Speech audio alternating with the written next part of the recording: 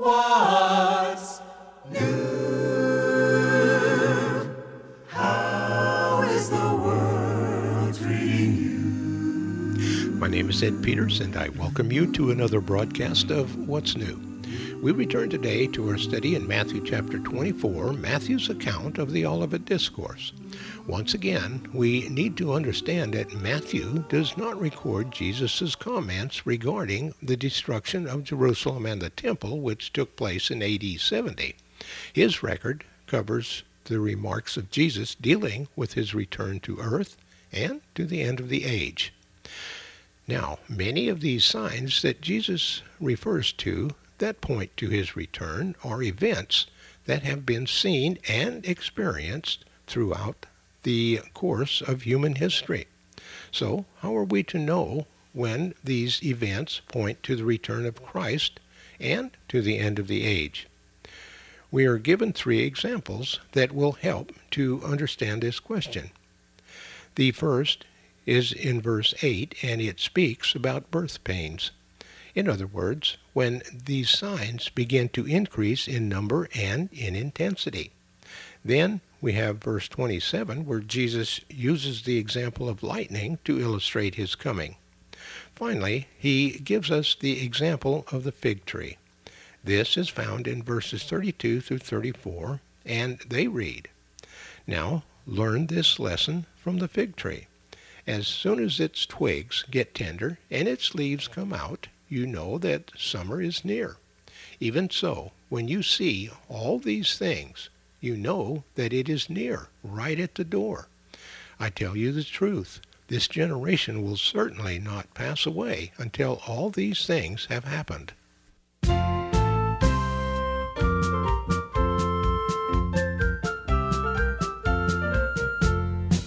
Sing hallelujah, sing hallelujah, sing hallelujah to the Lord.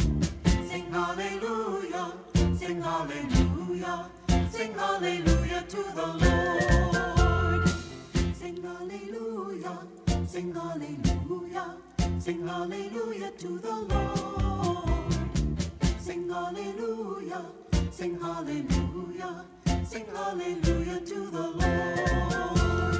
Enter his gates with thanksgiving, come before him with singing. Blessed be the God of Israel, we are the children of the King. Come sing hallelujah,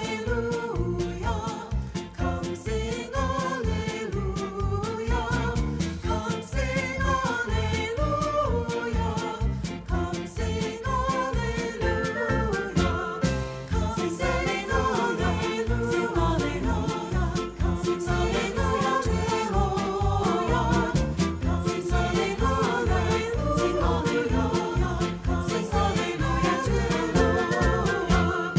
Enter his gates with thanksgiving, come before him with singing.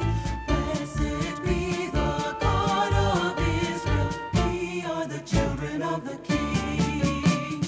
Come sing hallelujah, sing hallelujah, come sing hallelujah to the Lord. Come sing hallelujah, sing hallelujah, come sing hallelujah to the Lord. Now, here with our study is Pastor Henry Horder. There are many different ways of looking at the words of Jesus as recorded by Matthew in chapter 24 of the first gospel. For myself, after some evaluation, I have adopted a view that will become obvious.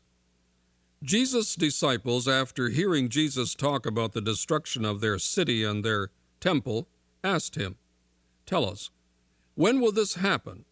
And what will be the sign of your coming and of the end of the age?" Jesus answers those two questions, but according to Matthew's account, it seems that Jesus focuses mostly on the second. So Jesus then lists signs of his coming and signs that point to the end of the age, the end of history. We need to read this chapter with that in mind, or we'll miss the impact of it. Before coming to the first sign, which is deception, I need to ask, What makes these things signs? Besides the matter of deception, Jesus lists violence, wars, and a war mentality, verses 6 to 7. Also famines and earthquakes, verse 7. Persecution, verse 9. Turning from the faith, verse 10. False prophets and false religions, verse 11 and 24. The inability to love within God's framework, verse 12. And finally, a revival of the times of Noah's day, verses 36 to 51. But all of these things were in evidence in Jesus' time. So when do they become signs or signals to us? Or what makes them signs? The answer is in the three illustrations that Jesus uses. The first is in verse 8, where Jesus said, "All these things are the beginning of birth pains." As the actual birth of the child draws nearer and nearer, the birth pains increase in intensity and frequency. So these things listed by Jesus. As the end of the age and his coming draws nearer, they will increase in similar manner as birth pains. These signs, when they explode, point to the period of extreme distress just prior to the beginning of the final form of the Messianic age. The second illustration is in verse 27.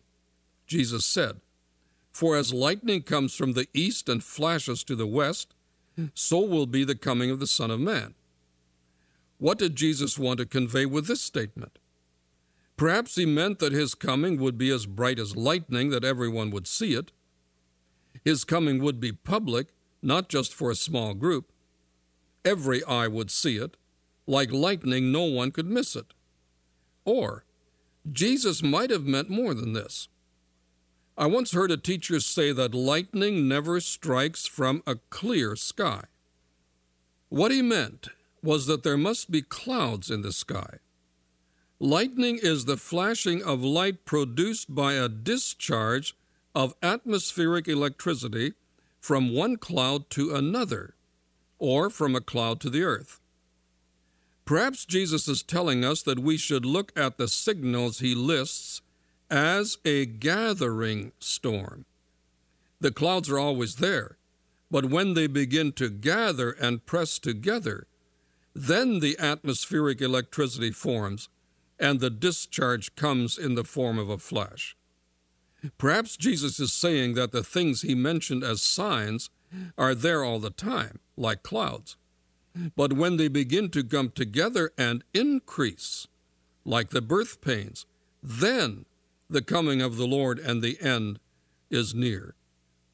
The third illustration is given by Matthew in verse 32. Jesus said, "Now learn a parable of the fig tree. As soon as its twigs get tender and its leaves come out, you know the summer is near. Even so, when you see all these things, you know that it is near, right at the door." One of the signs of the approach of summer is when the twigs on the fig trees get tender. That signals that summer must be near. You can look at a fig tree and observe a twig here and another there and another there, and they are tender.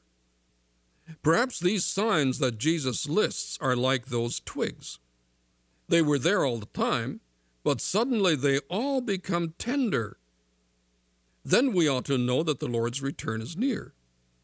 All three illustrations emphasize the fact that the things mentioned by Jesus become signals of his coming and of the end of the age when they increase in intensity and frequency. When they all seem to come together at once, that's when these things become signs. We will miss the impact of this chapter if we don't read Jesus' words in the light of those three illustrations. One more observation before I close today. The list of signs that Jesus gives in Matthew 24 is by no means exhaustive. There are many other signals to the end of history. Paul mentions a number of others in 2 Timothy chapter 3, 1 to 8, and in chapter 4, verses 3 to 4. These verses should be read in connection with Matthew 24. Other Bible writers like Ezekiel, Jeremiah, and Daniel list other signs relating to the climactic closing times of history. I'll come to the first sign Jesus mentions on the next What's New program, and I'll introduce it here. Jesus said, "Watch out that no one deceives you," verse 4. Evidently, one of the greatest and most important signs pointing to the end of the age and to the return of the Lord is growing deception. Jesus must have believed this to be crucial, since he mentions it 4 times in this chapter. Other Bible writers emphasize it too. Evidently, deception is Satan's major technique, especially at the end of the age. He used it with Eve in the Garden of Eden. It worked then. Eve said to God, "The serpent deceived me," Genesis 3:13.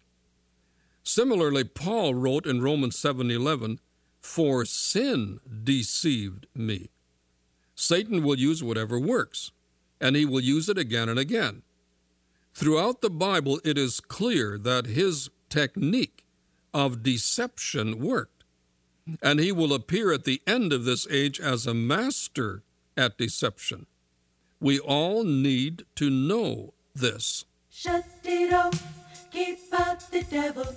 Shut it off, keep the devil in the night. Shut it off, keep out the devil. With Jesus, my Savior, everything's alright. With Jesus, my Savior, everything's alright. Oh, when I was a baby child. Shut it off, keep out the devil. Good and bad was just a game. Shut it off, keep the devil in the night. Many years and many trials. Shut it off, keep out the devil. Prove to me they're not the same. Shut it off, keep the devil in the night. Shut it off, keep out the devil. Shut it off, keep the devil in the night. Shut it off, keep out the devil. With Jesus, my Savior, everything's alright. With Jesus, my Savior, everything's alright. Oh, Satan is an evil charmer. Shut it off, keep out the devil. He's hungry for a soul to hurt. Shut it off, keep the devil in the night. And without your holy armor, shut it off, keep out the devil. He will eat you for dessert. Shut it off, keep the devil in the night. Shut it off, keep out the devil. Shut it off, keep the devil in the night. Shut it off, keep out the devil. Jesus, my Savior, everything's alright. With Jesus, my Savior, everything's alright. Say there, hey, hey, hey, shut it off. Hey, hey, hey, keep out the devil. Hey, hey, you better shut the door. Say a prayer, he won't be back no more. Shut it off, keep out the devil. Shut it off, keep the devil in the night. Shut it off, keep out the devil. Jesus, my Savior, everything's alright. With Jesus, my Savior, everything's alright. You better shut the door, keep out the devil. You gotta shut the door, keep the devil in the night. Shut the door, keep out the devil. Jesus, my Savior, everything's alright. With Jesus, my Savior, everything's alright. With Jesus, my Savior, everything's alright. With Jesus, my Savior, everything's alright.